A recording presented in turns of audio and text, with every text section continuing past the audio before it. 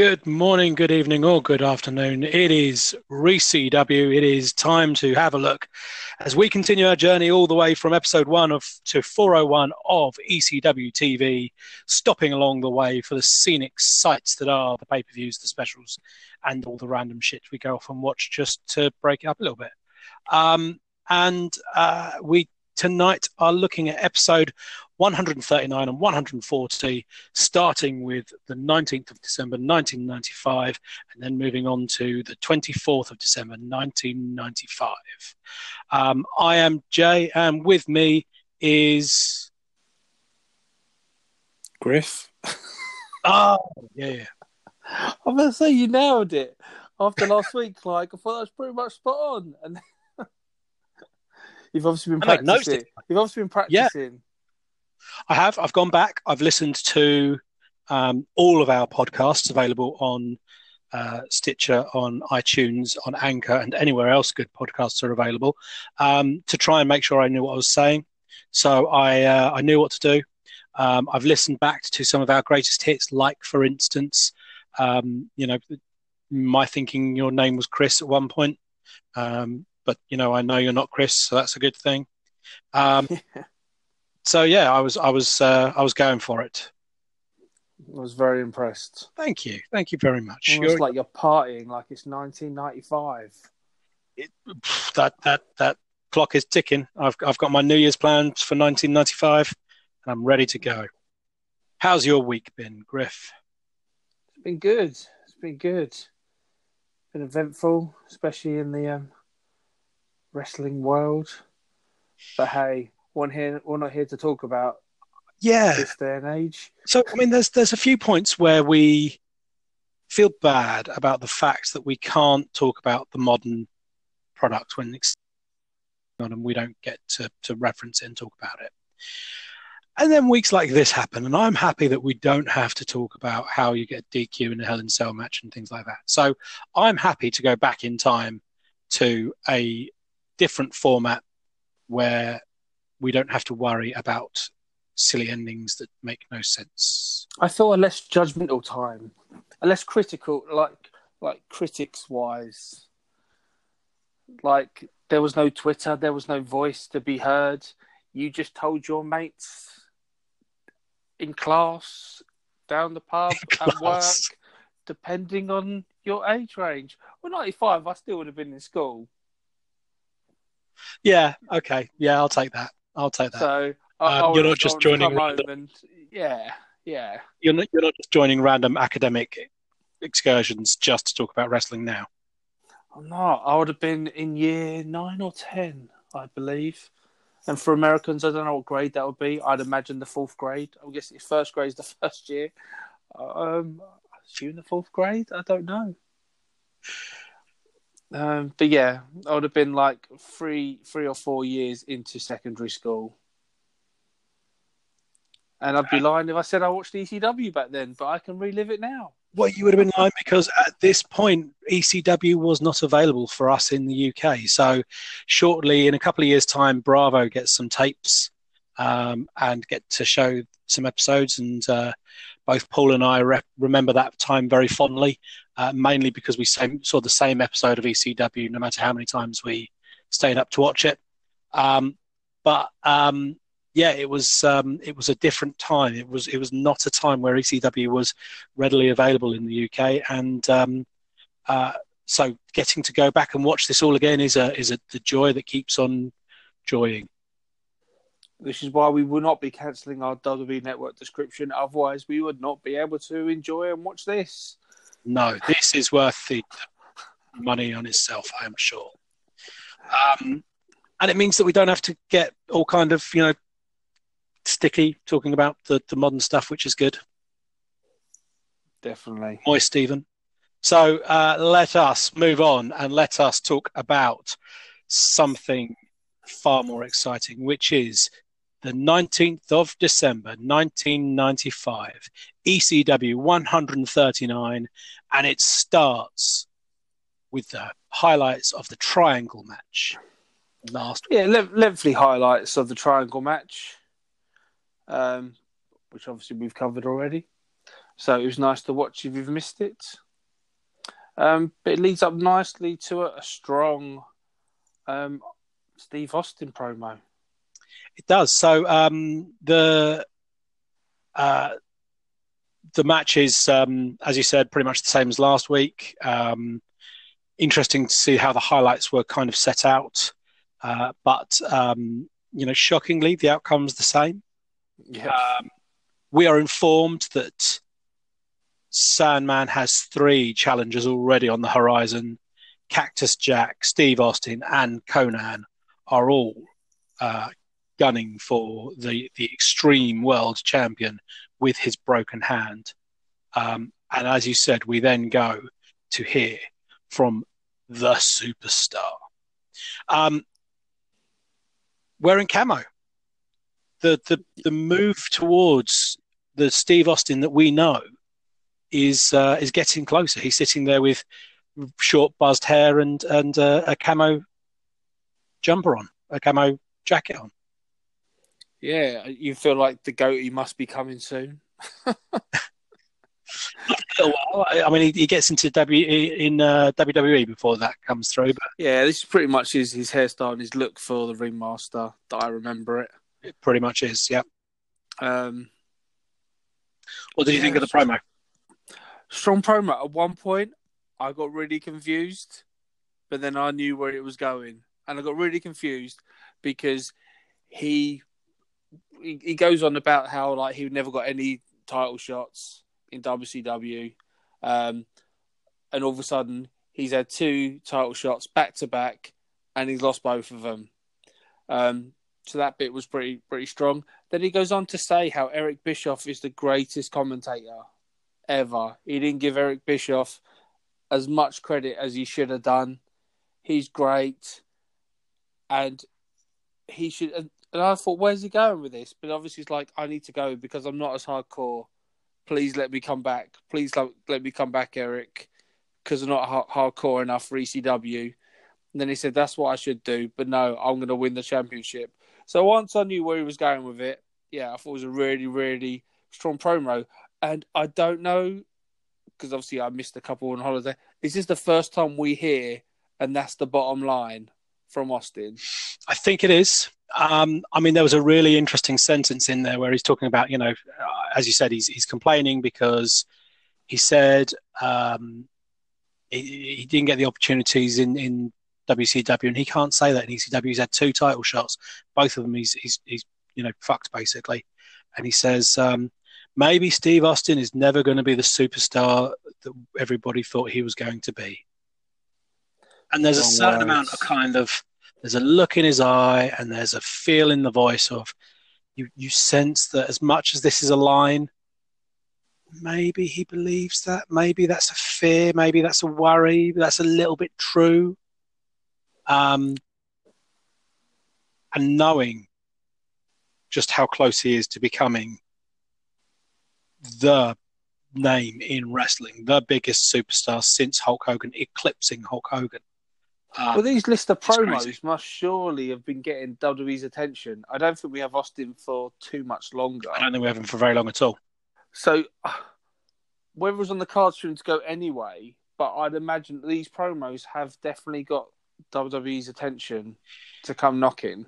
Yeah, I mean, I don't know whether he had a clause in his contract that meant he couldn't go directly to WWE, which was fairly standard at the time, which is why you see a lot of people stop in for ECW for a while. So maybe he had like a 90-day or 6 month or something, probably like a 90-day that he couldn't go to WWE. He isn't with us for much longer. He is due to go over, and I don't know, maybe that's another one we go and see the Ringmaster come through and appear when that happens. Yeah, as the $1 million champion. But yes, begs Bischoff to take him back because he just can't get it done in ECW, which, although he goes on to then say that that's not what he's going to do and that he's going to challenge and blah, blah, blah. It's, again, a lovely line to feed ECW and let them have, so that when he goes off to do other things, he can have that played. He wasn't back. hardcore enough for her. Yeah. Just can't get it done in ECW. So yeah, brilliant. He's going to take a couple of weeks off. He's going to heal up, and then he will be back. Very much so. I don't know if then. Yeah. It's not like ECW haven't promised us things will happen before and they never happen. But we'll see. Then we had Taz versus El Puerto Riqueño. Ricardo. Yeah, El Puerto Ricano. The Puerto Rican. And Taz not only coming out with Bill Alfonso, but coming out with a towel over his head. The iconic look that we come to recognise Taz. Yep. So all becoming the Taz that we know and love. Yeah, pretty much a massive squash match. Did this inspire you to start wearing a towel over your head when you walk into the office in the morning? Yeah, I get a couple of strange looks. But then I just put them in a Taz mission, I get suspended, and then just repeat that again when I come back. After taking a couple of weeks off to heal up. Of course. Yeah, I mean, you gotta work it through, haven't you? You've got to. But yeah, I think this inspired loads of people back then to put towels over their heads. And just I mean, I could see that. And if you ever need a tag team partner to run in, if you never ever need that partner to run in, then you give me a call, because as I've told you before, if I was a polo, not Chris, you'd be my hole. So I will be there for you. Thank you very much. You're welcome. So Taz fights El Puerto Ricano. Squash match, as you said. Crowd not fans of Taz at the moment, and are chanting for Sabu as the match goes on. But as you say, the match goes on, and obviously the biggest talking point, I suppose, is after the match, and when Taz grabs the mic. He does. Which I thought was pretty strong. Pretty much said Sabu's fighting in Japan, where people care about him. He doesn't care about you, and I don't give a fuck about you either. It was beautiful. It was beautiful, and I've just finished reading a book on ECW that I got for my birthday, and it's Turning the Tables by John Lister. Very good book, an unauthorized and uncensored look at ECW, and it was talking a little bit about this feud between Taz and Sabu, because it builds for over a year before they actually touch. And it was saying that this was kind of the beginning of it, with Taz making that announcement and that call. But he'd already done something very similar backstage. He was pissed off that Sabu had stiffed the company for money, gone and taken other dates, not upheld his bookings with ECW and taken ones for a New Japan offshoot instead.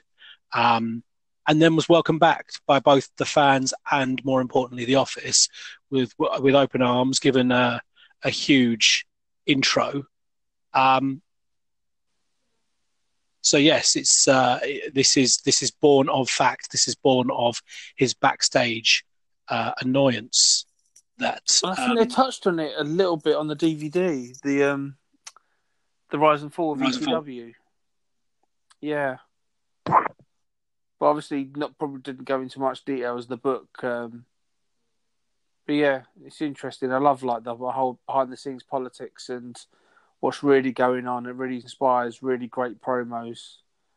Well, I will recommend the book Turning the Tables by John Lister.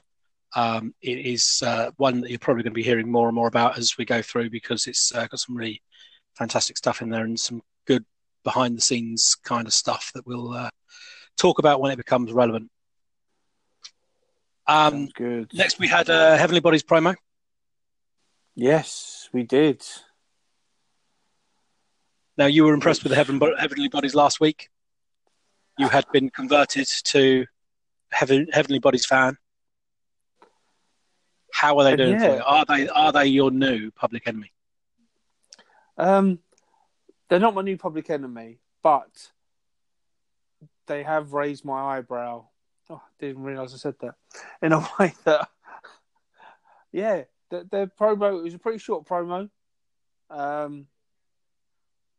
They're good. I do know, which we'll come to later, like where their future lies. But I was one small remark made really kind of surprised me, and I'll put it in the little group offline. But obviously, Raven comes in and does his "Nevermore." I'm going to take away the last of Tommy Dreamer's friends, and yeah, then the line comes out like, "Can smell what he's cooking," and it blew my Does mind. It blew my mind. the American gigolo Jimmy Del Rey can smell what Raven is cooking? Which again is ECW influence WWE, and more importantly, the most electrifying man in sports entertainment. Yeah,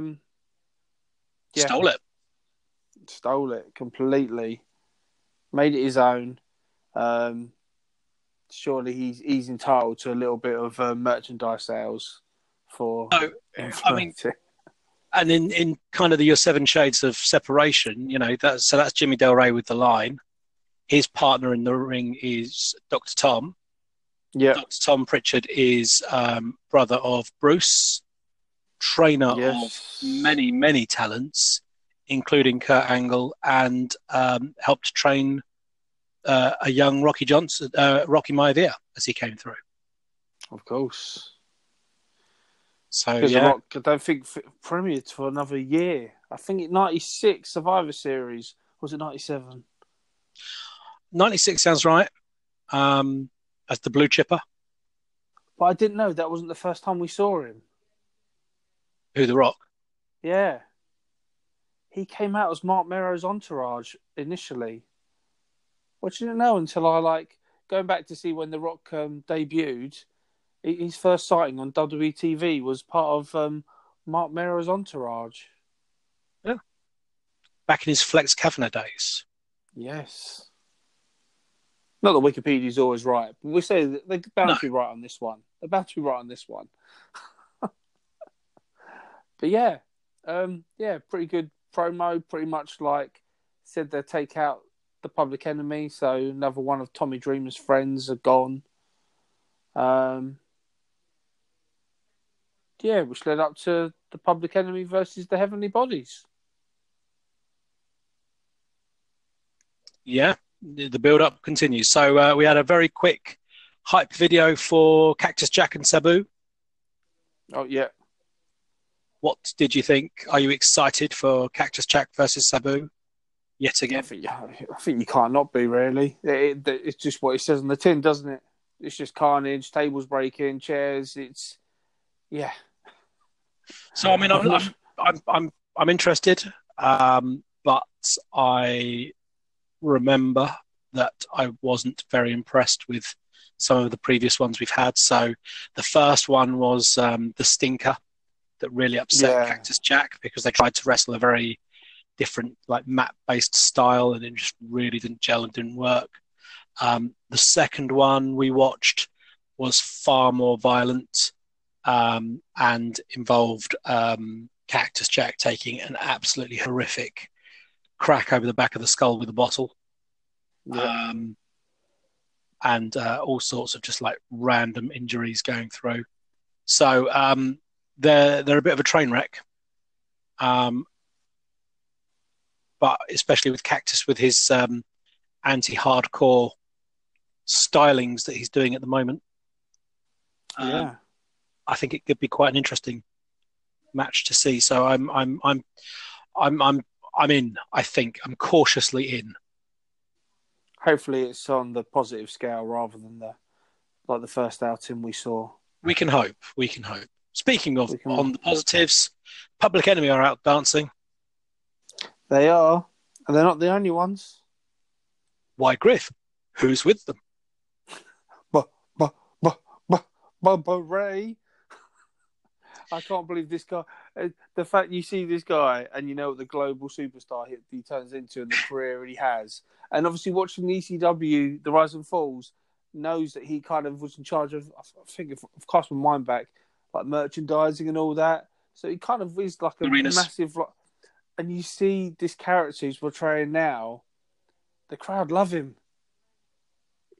Someone's over, so I think we only featured like, it couldn't be more than 8 or 9 episodes ago. And the crowd absolutely love him.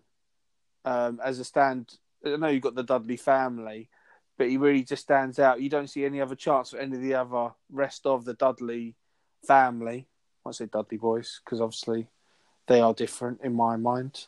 But yeah, fair play. He's got some moves as well. He's definitely got some interesting moves, isn't he? He definitely are. I thought when I watched it, I thought, oh god, the Public Enemy are going to attack him because obviously he's part of Raven's flock. And then, I didn't expect. Basically, he's dancing. Public Enemy are loving it. Then they kind of, I don't know if they leave the ring. They leave the ring to go into the crowd. I don't know why. And then the Heavenly Bodies come out and attack Bubba Ray, which is interesting because Raven has also aligned himself with the Dudley family. Yeah, now, so that this kind of plays back from last week, where the week before, where the Heavenly Bodies hit the ring and surprised everyone with their entrance and their debut, and kind of got a little bit overexcited and started hitting the Dudley boys with chairs when they're meant to be on the same side as the Dudleys and Raven and Stevie. And this is played off that the Heavenly Bodies want to be Raven's premier tag team. They want to be the ones that Raven sends after the tag championships. And therefore there is a little bit of professional jealousy towards the Dudleys, who are the more established ECW team, and therefore that is why they are taking these shots and trying to beat up one of their, in theory, stablemates. Yeah, which I'm all for. I was happy with that. I was happy with that story. I liked the fact that they wasted time doing a little bit of a weird logic onto something that is just one of them things. I was expecting the rest of the Dudley families, though, to storm out and come to like his defence. They're a little bit lackluster, aren't they? They are. I mean, I don't know whether this is Big Dick saying if you dance, then it's up to you. You're on your own. Pretty much. There's no Dancing with Dudley. There's no Sign Guy Dudley. There's no one. But yeah, they give him the microphone and he does his little thing of like, I'm Bubba Ray Dudley and get in the ring, I'm going to kick your ass. Which he kind of does. And then it just cuts the match and we don't see him again. No. And the match just goes off and happens in its own magic little way. So what did you think of the big Heavenly Bodies versus Public Enemy match? I thought it was good, but I got to the point where, like, obviously I know they're going anyway. Kind of seen it all before. I think that's absolutely fair. I think that's exactly where I was in the sense of it's your standard. Well, you got a checklist. I'm like, okay, they've done that tick, done that tick. They even got up to like the Eagle's Nest, like tick. I just felt, I don't know, knowing they were going, I thought like passing of the torch that they'd lose. So I was quite surprised to see that they won. And reading on it, we don't see the Heavenly Bodies again. No, so I think that's the point. Whilst there are a huge chance of Please Don't Go to the aimed at Public Enemy, because obviously this is a smart crowd and people know that they are about to move. The Heavenly Bodies also don't have a deal by the looks of things and don't have any kind of long-term commitment. In fact, the Heavenly Bodies, I think, are out of here before Public Enemy. Because Public Enemy are due to be at the House Party 96, which is the farewell to the Public Enemy show, whereas the Heavenly Bodies, I don't think, come back. No, well, according to Wikipedia, this is the last time you see them as we see them now. A Heavenly Bodies team don't resurface in professional wrestling till 2000. According to my massive source book of Wikipedia. So we shall see how it goes. And they do reference that in the next one, but we will get there. Yeah, I mean, it's not a bad match. It's a Public Enemy match. As you said, if you've watched the 38-disc best of, then you know exactly what you're getting. Both sides of the discs, don't forget. Oh, God. So is that like 19 discs, but it's front and back? No, 36 front and back. 38 front and back? Yeah. So 76 sides of Public Enemy. Yeah, for every match, so you've got to turn the disc over halfway through. Jeez. It sounds better than what it is. Sounds better than what it is. It's even worse than that. Fucking hell.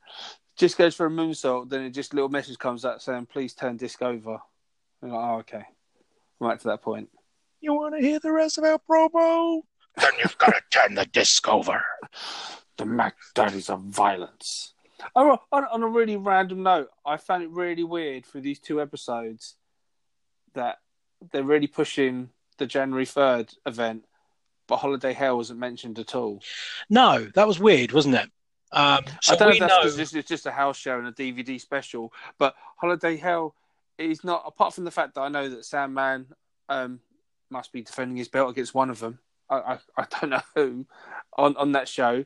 It isn't mentioned, just the whole Goodbye to Public Enemy January 3rd one. Yeah, I just found it really weird. Which, bear in mind that Holiday Hell, I think, is 29th? December 30th. Yeah, somewhere I think it's December 30th. That's like 4 days apart.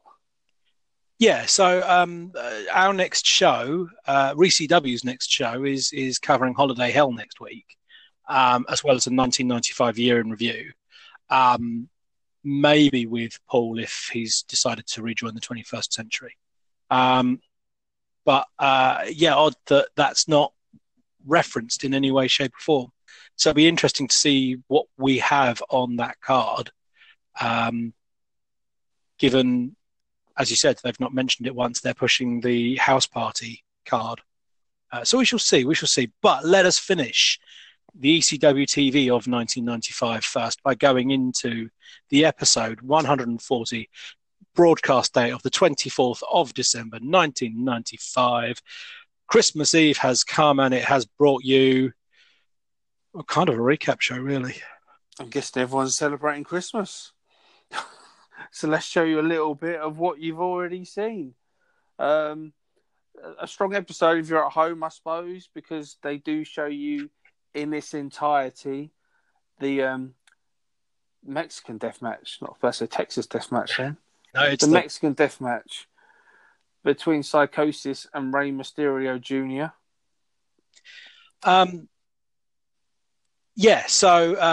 Again, if you weren't buying ECW home videos, then you would not have seen all of November to Remember, and you wouldn't have seen these matches. So the fact that they're on TV for free is pretty special. Rey versus Psychosis, the hottest feud in Mexico for 18 months, now boiling over into ECW. They did a little bit of the history of the 2 out of 3 Falls match and the first match, and now they've gone into the Mexican death match, which is basically you have to be in the ring on your feet by the count of 10 or you lose.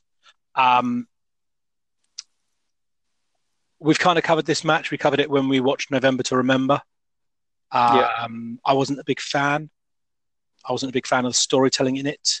I think if this was not a Mexican death match, but an Iron Man match, then I think Psychosis won something like 7-1 or 7-2.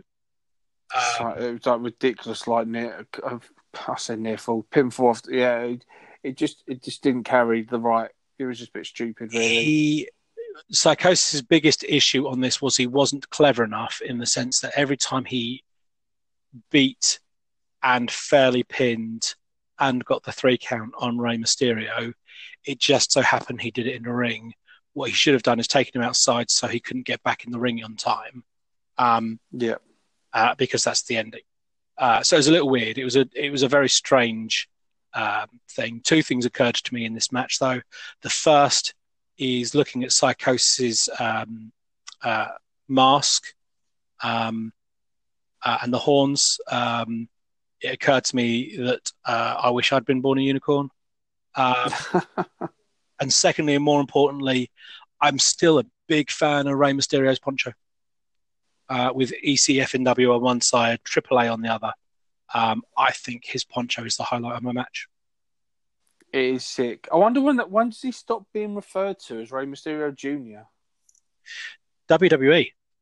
WWE just don't address the Junior. They're the first people, are they? Yeah. Because he's Rey Mysterio Jr. in WCW. So WWE, when they put him back in the mask, just call him Rey Mysterio. Okay, and obviously they do show you at the end of the match, the whole, again, we've seen this before, Jason asking Rey Mysterio to be his manager. So I want to go back ever so slightly because in between them building the hottest feud in Mexico and actually going on to the match, there was a big bit that we missed, which was Joey Styles saying that on the WCW hotline, Macho Man Randy Savage had said about wanting to recruit women to be his manager and valet.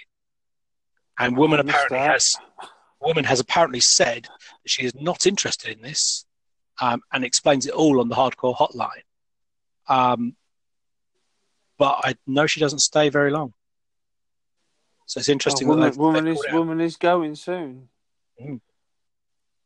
So she may or may not be going off to manage Macho Man Randy Savage because apparently he's called it out on the hotline.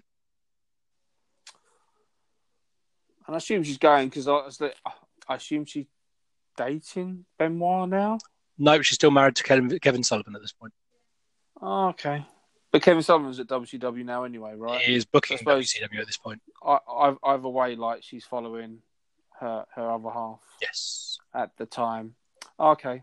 Yeah, I missed that because I've seen the Mexican Death Match on the WWE Network notes, so I just went to the next kind of segment and I completely missed that. And the next segment is Jason coming out to say he wants to manage Ray. Ray is unimpressed, and therefore Jason then gets his eliminators to beat up.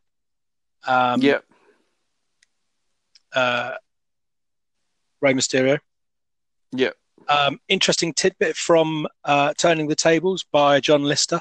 Do you know who came up with Jason's catchphrase of "How'd you like my suit"? Heyman? Todd Gordon's daughter. Oh. Commissioner Gordon. Is she anyone in? Do we ever meet her? I don't think so. She was a teenager at the time, or fairly young at the time, and apparently she came up with it, and it stuck, and it became a thing. No. There you go. Yeah, I didn't know that at all. So 911 runs out to make the save, as we saw. But what we didn't know when we watched all of this unfold in November to Remember, 1995, is that the match pitting the Eliminators against Rey Mysterio and 911 has been booked for House Party 96 Farewell to the Public Enemy. It was very clear they were setting this up for a tag team match, which kind of reminiscence of like the Rey Mysterio and like Batista, Rey Mysterio and Big Show. He has had some big partners.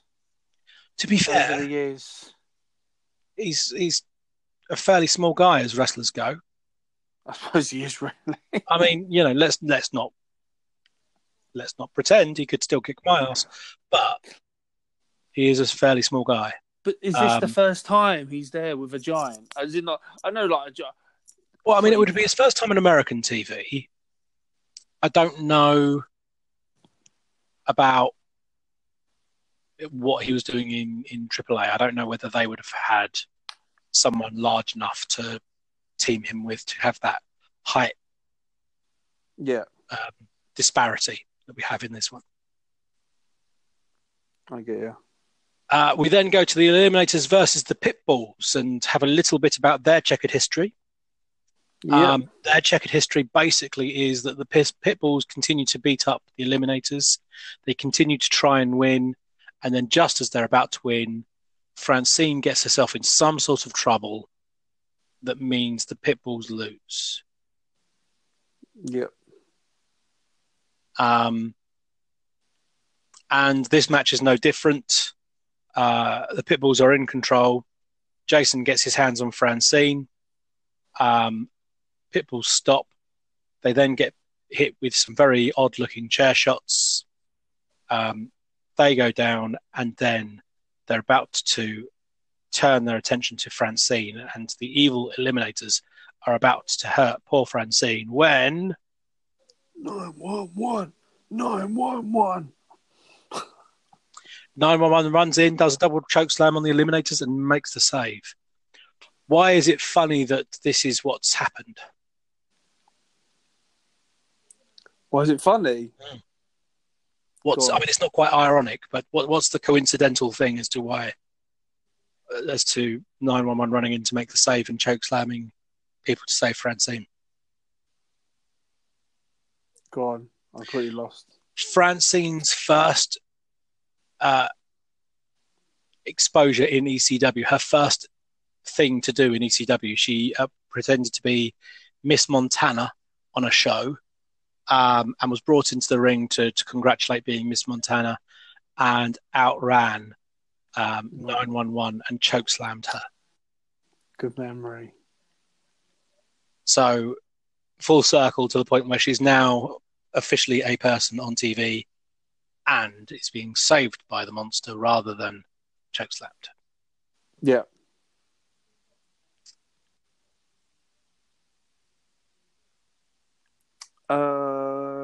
Yeah, that's pretty much that. Then we have a few promos. Well, we have a build to Jimmy Del Rey versus Bubba Ray Dudley.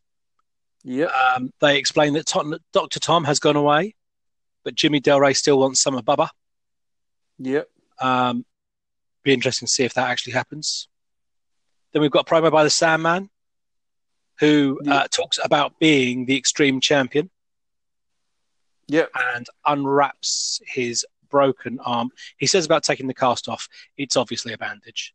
I have no medical training, I can tell you that. But he unwraps this broken hand, talks about how he's ready to fight, basically taking the piss out of Conan while he does it, explains that he's the hardcore Extreme Champion, and to prove this, he puts the cigarette out on his broken hand. Oh, that guy's hardcore. He's hardcore. It was a fucking brutal moment. Yeah. And then we're into the Pulp Fiction style promo. Which is obviously like the reoccurring theme. There's loads of like little like segments, but the main reoccurring one, strangely, a very shaved Cactus Jack. Cactus Jack at home with his family. His family. Hardcore home movie. Hardcore home movie. And I really enjoyed it. It got better and better. So I'm assuming that's used to seeing him shaved. Yes, that was very weird, and his hair tied back. So I'm assuming that was Noel Foley sitting with him. Yeah, it must have been at the very beginning. Yeah, and then we have him talking about sneaking up on some carolers and chanting ECW because he's hardcore, and going to theme parks and people spotting him. And then we saw one of these things. How do you do it? And then we saw one of these things actually occur where the kid asked, and he didn't believe that it was Cactus Jack. But Cactus Jack proved it by showing that he doesn't have an ear. That's disgusting. Yeah, so Cactus Jack was the best of these promos by far. A close second for me was Fonzie. Yeah. So Fonzie starts a promo about how he's going to beat everyone up and slap everyone, and then looks around and goes, "Where's Taz?" and wanders off. And then a little while later, it cuts back to him cutting exactly the same promo, but with Taz standing there next to him. See, when it first happened, I thought, surely they could have cut that, because he does the talking, then he kind of starts again, and I thought, that's really bad editing. But then obviously the story unfolds. I should really wait for it to finish. I don't think you're wrong. I think that the false start was a different thing, because he kind of starts and then in his normal kind of voice just goes, okay, and then starts again. So I think that you're right. I think that first bit could have been cut. I don't think that's part of what it was. But yeah, lazy and they styled it out. I don't even think they styled it out. They just ignored it. But yeah, so the second bit was, and then he kind of goes and is anyone around? No one's around. Yeah. Is anyone coming? No one's coming. No one's coming. No one's coming. Taz just does look every inch the bad motherfucker that we expect. When you think like going back like 12 months, the Tasmaniac and all that, and whereas some people they should never give the mic, like we didn't really touch on the 911 promo. Because we get it again to this Christmas segment, and some people should never have the mic. But yeah, Taz, definitely someone who never did have the mic, but now definitely not only has the mic, but has our attention.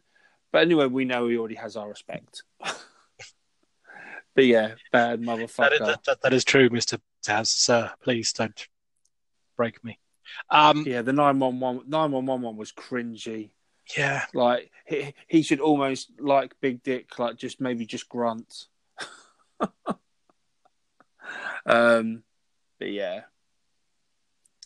And apart from that, we're special. That's 1995. It is. That's us bringing 95 to an end. Although we will officially do that next week, where we look at the Holiday Hell special from the end of December and do the rundown, hopefully with Paul back at the helm and doing the intros properly, if he can get his internet to work.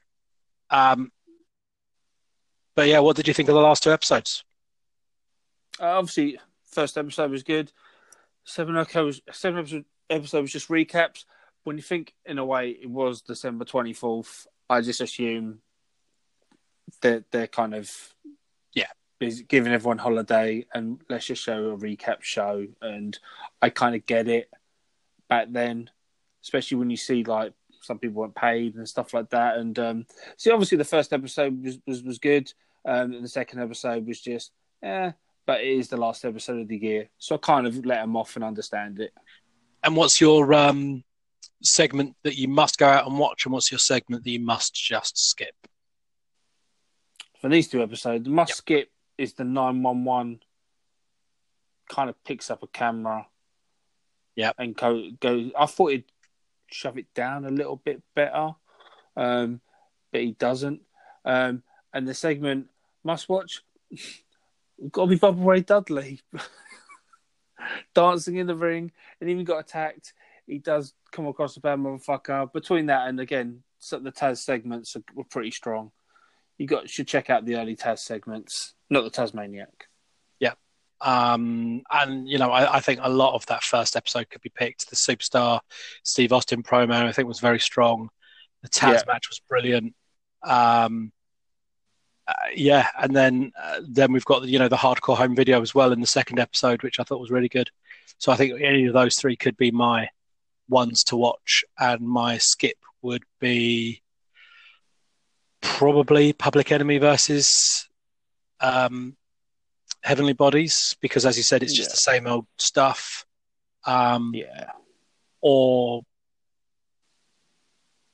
if you've seen it all, the Ray Psychosis match, because of all the reasons and all the issues I have with the Ray Psychosis match. Agreed. And that brings us to the end of ECW Hardcore TV for 1995. We've got one stop left in this year before we move on to 1996 and the just absolute roller coaster that we have coming through that, and ECW really starting to kick it into a different gear altogether, which is crazy considering what we've already seen. We are Sports Arena, and we are everywhere. We are on your Twitter @_Sports Arena. We are on your Instagram @_Sports Arena. We are on your Zazzle. Search Sports Arena and see all the amazing T-shirts that Paul can't delete because he doesn't have the internet. Check out the archives. Check out the shows that we've done previously. Check out November to Remember 1995, just a few weeks ago, to hear our thoughts on Ray Psychosis, as well as a lot of the other matches. And we've got some good stuff coming. So we end this show as we always end this show. And this week I can see that we are still recording. So I am confident to say that it is time for Griff to take us through one of his dramatic readings. And it is always something that's inspired me throughout the show, something I have been inspired by. It could be a promo. It has been a promo. It could be songs. It could be whatever takes my fancy.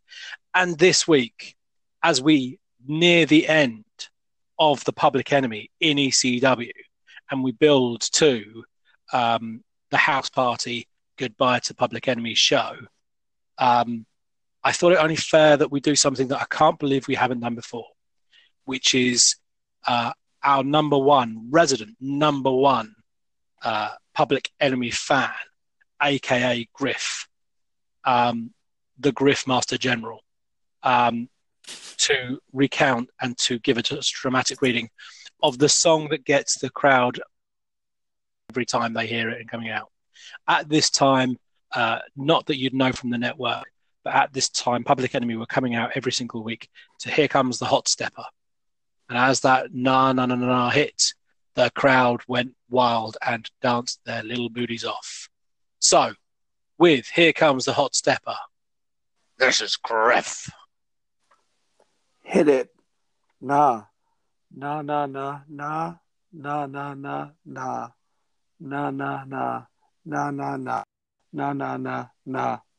Here comes the Hot Stepper. Murderer. I'm the lyrical gangster. Murderer. Pick up the crew in the area. Murderer. Still love you like that. Murderer. No. No. We don't die. Yes. We multiply. Anyone test will hear the fat lady sing. Act like you know. Rico. I know what Bo don't know. Touch them up and go, uh-oh. Cha-cha-chang, chang. Here comes the Hot Stepper. Murderer. I'm the lyrical gangster. Murderer. Excuse me, Mr. Officer. Murderer. Still love you like that. Murderer. Extraordinary. Juice like a strawberry. Money to burn, baby. All of the time. Cut to fade is me. Fade to cut is me. Come juggle with me. I say every time. Here comes the Hot Stepper. Murderer. I'm the lyrical gangster. Murderer. Dial emergency number. Murderer. Still love you like that. Murderer. Mad days of violence. Boy. Boy.